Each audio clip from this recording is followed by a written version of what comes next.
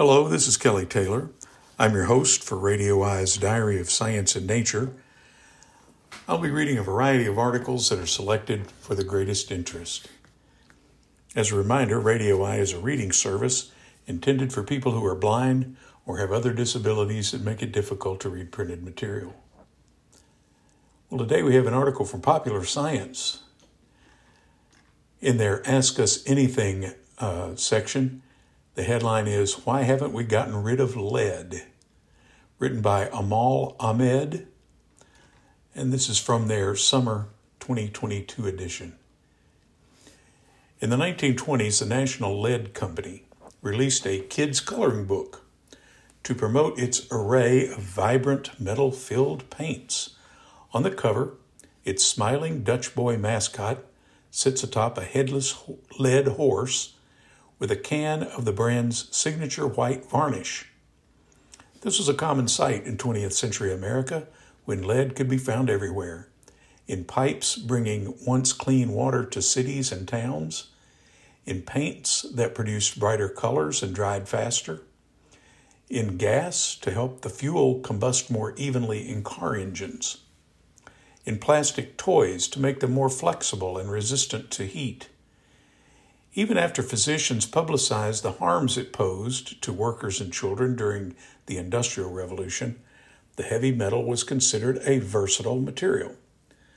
The U.S. didn't clamp down on its use until the 1970s, allowing decades' worth of toxins to build up in the environment, in the walls of homes, and overwhelmingly in marginalized neighborhoods. Today, the country is faced with the gargantuan task of cleaning up paint, pipes, acid batteries, and other common sources of the contaminant, site by site. The lead is a naturally occurring element. The durability that made it appealing to manufacturers also makes it dangerous to most living creatures. Once it's inhaled or ingested into the bloodstream and deposited into cells and tissues, it blocks beneficial enzymes and minerals like zinc and calcium from binding with proteins throughout the body. This, in turn, can disrupt kidney and brain function, cause infertility, and even prevent the creation of oxygen-carrying hemoglobin. Most medical experts agree that there's no safe level of lead exposure for kids in particular because the metal keeps their nervous systems from fully developing. It's also bioaccumulative, meaning it builds up over time as the body has no mechanism for ridding itself of the toxin. It's been found in teeth, bones, and other tissues even decades after exposure. Time has shown that the consequences of stashing the element internally can be grave and toxic. In a 2018 study in The Lancet Public Health, medical researchers concluded that lead-based products are still responsible for more than 400,000 deaths every year in the United States. In 2022, sociologists and neuroscientists estimated in the journal PNAS that 90% of Americans born between 1951 and 1980 accrued alarming amounts of the heavy metal in their blood during childhood. The authors correlated those heightened levels with loss of cognitive skills and a significant dip in average adult IQ across millions of individuals. This population-level analysis helped account for mitigating factors that typically make intelligence scores unreliable and biased. Quote, "Exposures appear to have lifespan consequences," says Matt Hauer, an assistant professor at Florida State University. "The burden of this and that legacy of exposures is going to be with us for decades to come," end quote. In light of the many risks to people of all ages, the Environmental Protection Agency has set the lead standard at 15 parts per billion molecules in water and 0.15 micrograms per cubic meter of air. Other countries have set the legal limit even lower. Canada's, for example, holds at 5 parts per billion in water. Those standards are relatively new. In the United States, Lead wasn't banned in paint until 1978, new water pipes until 1986, or gasoline until 1996. Countries continue to use the material in manufacturing, while recycled products can dump it back into the supply chain. It's also highly persistent in the environment as it fails to react with other common elements and typically takes years to break down. Quote, lead is malleable, but it doesn't break and corrode easily, says Bhavani Venkataraman, a chemistry professor at the New School in New York City. It is, however, susceptible to chemical compounds called oxidizing agents that pull it out, contaminating water or air. That is what makes lead a legacy polluter. In the 19th and 20th centuries, when modern plumbing was first taking shape, leaky wooden and clay pipes had caused outbreaks of waterborne illnesses like cholera. Those public health concerns led to the installation of thousands of miles of metal pipes all over the U.S. Decades later, cities with aging infrastructure like Flint, Michigan, and Newark, New Jersey, have lead pervading their drinking sources. Minimizing exposure requires a very careful balancing act, Venkataraman says. Small changes in the acidity or mineral content of water can cause undetected contamination over time. Often, the only recourse is to swap out the entire network with new copper piping, an expensive, laborious process that Flint and Newark are now neck deep in.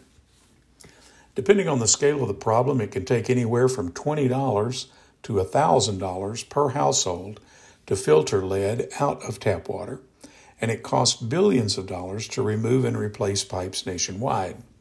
At the tail end of 2021, Congress allocated $15 billion through the bipartisan infrastructure law for purging lead plumbing in schools, homes, playgrounds, and other buildings, along with additional money to mitigate tainted paint and other fixtures. The funding comes with a promised focus on erasing inequalities. Up to $3 billion will be made available to tribal governments, as public health experts have historically failed to quantify lead exposure rates in indigenous communities. Some advocates say that the bill is long overdue, even as evidence piled up in the early 1900s that most quantities of lead were noxious. The industry mounted successful campaigns to convince policymakers not to ban their products and consumers to keep buying them. Companies then attempted to shift the blame for the ill effects of their goods onto the public, particularly low-income households and people of color. Quote, the problem of lead poisoning in children will be with us for as long as there are slums, one insider said at a Lead Association conference in 1957, after blaming Black and Puerto Rican families who supposedly chose to live there. But that was far from the truth. Cities permitted industries and developers to set up sites that made or recycled lead in low-income communities of color, or the neighborhoods were knowingly built around such facilities. In the 1950s, Dallas, Texas put a low-income housing complex just a few miles away from a lead smelter that had been in operation for 20 years and would continue to pump pollution into the community for several more decades. Decades of segregation and long-delayed remediation mean that Black and poor Americans continue to face more exposure to sources of lead poisoning than white, affluent residents. Overall, humans have made significant strides to keep the risky substance out of homes and the environment. Between 1976 and 1980, American youth, ages 1 to 5, had a median blood lead level of 15 micrograms per deciliter. By 2016, national studies showed the level had fallen by more than 95% to less than 1 microgram. There's also nearly 98% less lead in the Earth's atmosphere today than in 1980, a testament to cleaner fuels and better metal processing. But the world still has a long way to go before everyone is protected. The EPA has identified dozens of Superfund sites, many in urban areas, that need to be purged of the heavy metal. Globally, lead manufacturing and recycling are now concentrated in developing nations, where the levels recorded in children's blood remain dangerously high. If you think there's no safe amount of exposure, Venkataraman says, then there should be no lead anywhere, end quote. And now let's turn to Scientific American. This article headlines, Turning the Tide, Discoveries Keep Revising Our Long-Held Views of Life, written by Timothy Shank. For more than 50 years, deep-sea exploration has been a continuous fount of discoveries that change how we think about life in the ocean, on dry land, and even about our planet. Consider the following three events. On October 16, 1968, a cable tethering the submersible Alvin to a research ship located 100 miles off Nantucket broke. The Alvin sub, sank to the seafloor more than 5,000 feet below. The crew of 3 escaped safely. Nearly a year later, when a team brought Alvin back to the surface, the biggest surprise was that the crew's lunch, bologna sandwiches and apples in a plastic box, was strikingly well preserved. Bacteriological and biochemical assays proved it. Someone even took a bite. Subsequent experiments in the Woods Hole Oceanographic Institution laboratory, where I'm writing this article, found that rates of microbial degradation in the retrieved samples were 10 to 100 times slower than expected. This discovery and others led to the conclusion that metabolic and growth rates among deep-sea organisms were much slower than those of comparable species at the ocean's surface. In 1977, scientists diving in the restored Alvin made another historic discovery, the first in-person observations of life around hot hydrothermal vents rising from the seafloor. This sighting overturned the long-held view that our entire planetary food web was built on photosynthesis, using sunlight's energy to convert carbon dioxide and water into complex carbohydrates and oxygen. The hydrothermal organisms and the entire ecosystem thrived in pure darkness, converting chemicals in the vent fluid into life-sustaining compounds through a process we now call chemosynthesis. If that revelation wasn't surprising enough, an expedition I was part of in 1993 exposed an earlier mistaken belief. We hadn't discovered a significant hydrothermal vent ecosystem on the East Pacific Rise.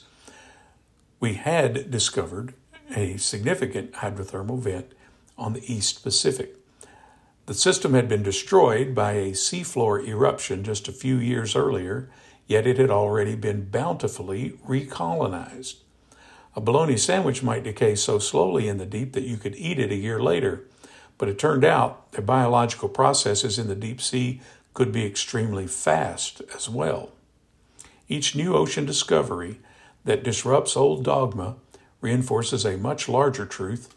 The ocean is far more complex and much more intertwined with our own lives than we ever imagined. For much of the 20th century, for example, scientists maintained that the deep ocean was a harsh, monotonous place of perpetual darkness, frigid temperatures, limited food, and extreme pressure, conditions that should make complex forms of life impossible. But new tools for observing, sensing, and sampling the deep ocean, such as increasingly sophisticated underwater vehicles with high-definition camera systems, have demonstrated that biodiversity in the darkest depths may rival that of rainforests and tropical coral reefs. These missions have further revealed that the depths are far from uniform. Like kangaroo habitat in Australia and tiger lands in Asia, they are home to evolutionarily distinct biogeographic regions. We are beginning to appreciate how connected these realms are to our own. The rapid three-dimensional change of conditions such as temperature, salinity, and oxygen concentration in the deep ocean and the currents and eddies that establish the boundaries of these provinces are expected to fundamentally change as the effects of human activity reach ever farther below the surface. Already, lobsters are moving to deeper, colder waters and molting at different times of the year. Commercially important Ground fish, such as cod and haddock, are migrating poleward in search of more suitable habitat. We are seeing that the ocean's biogeographic boundaries are neither immutable nor beyond the imprint of humans. In studies, more than half of sampled hadal organisms, those living in the deepest parts of the ocean, beyond 20,000 feet, had plastics in their gut. PCBs, which were banned in the U.S. in 1979 and phased out internationally as part of the Stockholm Convention beginning in 2001, are also common in tissues of animals from the extreme bottoms of the sea. We're also starting to learn that life in the deep might have things to teach us. Deep-sea fish produce biomolecules called osmolytes that permit cellular functions, such as the precise folding and unfolding of proteins, to proceed unimpeded by crushing water column pressures exceeding 15,000 pounds per square inch. Medical researchers have determined that some of these molecules could help treat Alzheimer's disease, which is characterized by misfolded proteins. In addition, decoding the genes that govern traits we see in deep-sea animals, such as those that stave off errors in DNA replication, transcription, and translation, might be used in therapies for cancer and other afflictions. The greatest paradigm that ocean exploration may tear down is that Earth represents the sole example of life in the universe. Life might have existed on Mars when it hosted liquid water, and the fact that Earth and Mars have shared ejected material in the past means we could have exchanged the building blocks of life. But the discovery of chemosynthetic life on Earth and the more recent finding of perhaps 13 liquid water oceans underneath the icy shells of moons such as Jupiter's Europa and Saturn's Enceladus, places that may have been too distant to have shared life-bearing material with Earth in the past, raise the possibility of a second, independent genesis of life. And if life can form twice in one solar system, then it could be anywhere we look in the heavens. Our next article comes from a publication called Grist, written by Zoya Tierstein, July 20th, and the headline is, "Extreme rainfall will be worse and more frequent than we thought, according to new studies."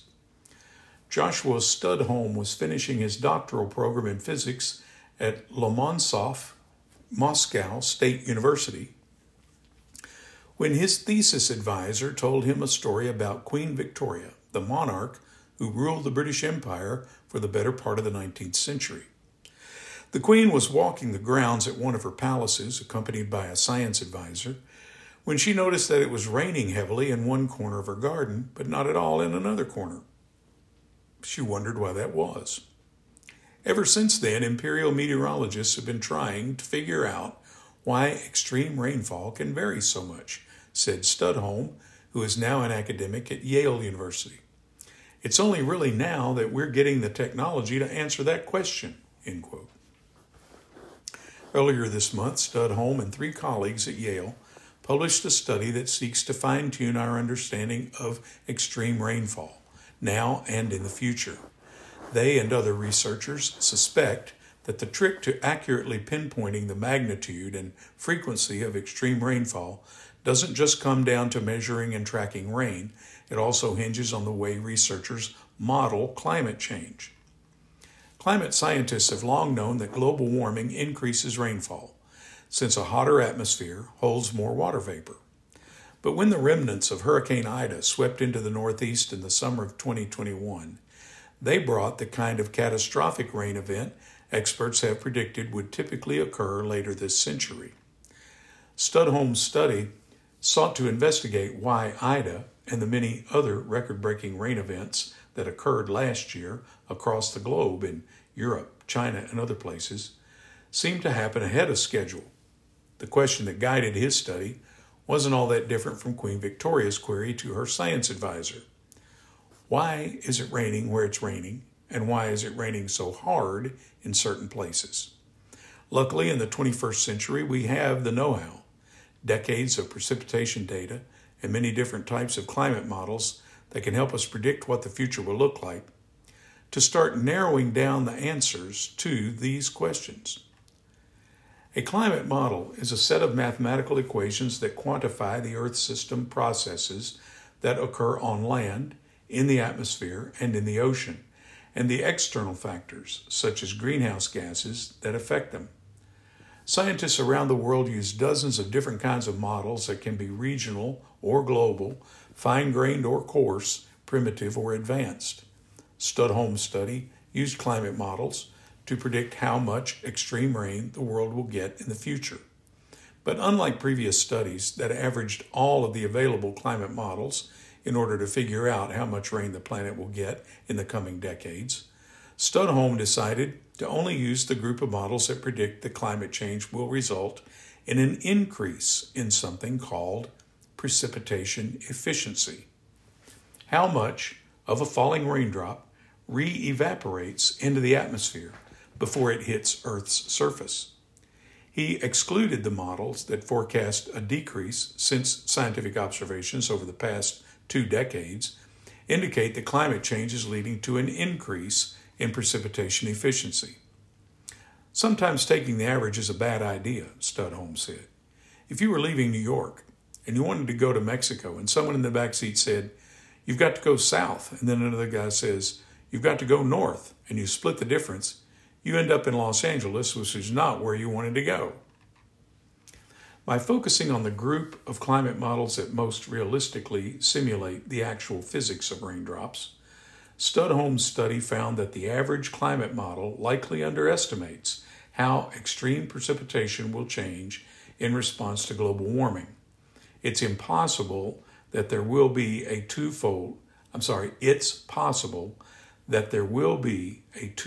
increase in the volume of extreme rainfall in the 21st century compared to what previous studies estimate, he said, which would help explain why the globe is already seeing such intense and unprecedented rainstorms. So a very significant increase in how much rainfall the atmosphere dumps out on the land every day at its most extreme, Studholm said. Chad Thackeray, a climate researcher at the University of California, Los Angeles, who was not involved in Studholm's study, said the research was super interesting and useful, that's in quotes, because it identifies relatively small tweaks that climate modelers can make to improve their simulations. In other words, we're getting closer to successfully using climate models to understand how rain works and how climate change is influencing it. Thackeray published his own study in April that looks at a related piece of the rain puzzle, how frequent intense rain will become as climate change accelerates. In order to obtain his results, Thackeray also had to weed through climate models to find the simulations that most accurately showed how warming is already influencing precipitation.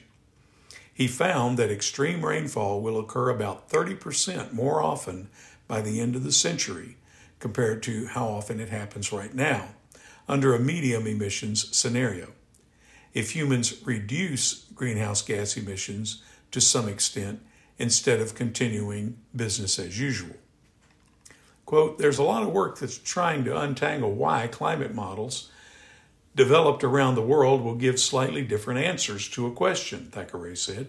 "There's been a lot of progress in recent decades, but once you get to highly impactful extreme events that are very rare, we find that there's still significant uncertainty. Studholm and Thackeray's studies get us a couple of steps closer to clearing up that uncertainty, and they both point to the unfortunate reality that rain is going to get more extreme as the planet warms." Now, an article from Newsweek magazine, Holy Grail blood test can diagnose cancer years before symptoms, written by Simona Kitanovska and dated July 20th. A blood test that can diagnose any type of cancer years before symptoms appear could be on the horizon. Scientists have discovered a protein released in the early stages of the disease when tumors are more or most curable. It is produced by a gene named KRAS, the most frequent mutation across all tumors, including lung, bowel, and pancreatic. The breakthrough offers hope of a simple screening program for at-risk individuals, such as older or genetically susceptible people. It would be looking for chemical changes in fragments of genetic code that leak from tumors into the bloodstream. Quote, the sooner you detect someone has cancer, the more likely they will be to survive through treatment and surgery, said lead author Dr. Daniel Kim of the University of California, Santa Cruz. Millions of people die from cancer every year around the world, and there is an urgent need to develop highly sensitive and specific diagnostic tests that enable cancer early detection before it has spread to other parts of the body, end quote. The KRAS gene regulates RNA molecules that translate instructions encoded in our DNA. Lab experiments found cancer-triggering variants wrongly activate others that can be detected in the blood through sequencing or mapping. Kim believes it is a very promising tool for diagnosing cancer in its earliest stages. This could be done through a minimally invasive technique called liquid biopsy rather than traditional tumor tissue surgery. Some tumors shed DNA into the blood a long time before a person would start experiencing symptoms. The researchers introduced mutant KRAS into healthy lung cells in petri dishes, pushing them into a cancerous state. They performed RNA sequencing using several different methods. Computer simulations identified prevalent RNA compared to control cells. Additional epigenomic profiling looked at how genes are turned on or off without changes to the DNA sequence itself. Other tests identified which RNAs are packaged into extracellular vesicles and preferentially secreted from cancerous cells affected by mutant KRAS. First author, Roman Regargio, a PhD candidate in Kim's lab, said, we were in an interdisciplinary environment that really encouraged us to think about RNA and cancer in a different way. The researchers plan to confirm the results by analyzing blood samples from lung cancer patients. They hope to develop a test that could detect these RNA signatures as biomarkers for the early diagnosis of lung cancer. Additionally, they anticipate it leading to a framework for developing an RNA liquid biopsy platform for multi-cancer early detection. Well, that'll be all for today's Diary of Science and Nature. Your host has been Kelly Taylor. And now stay tuned for the Health Corner on Radio Eye.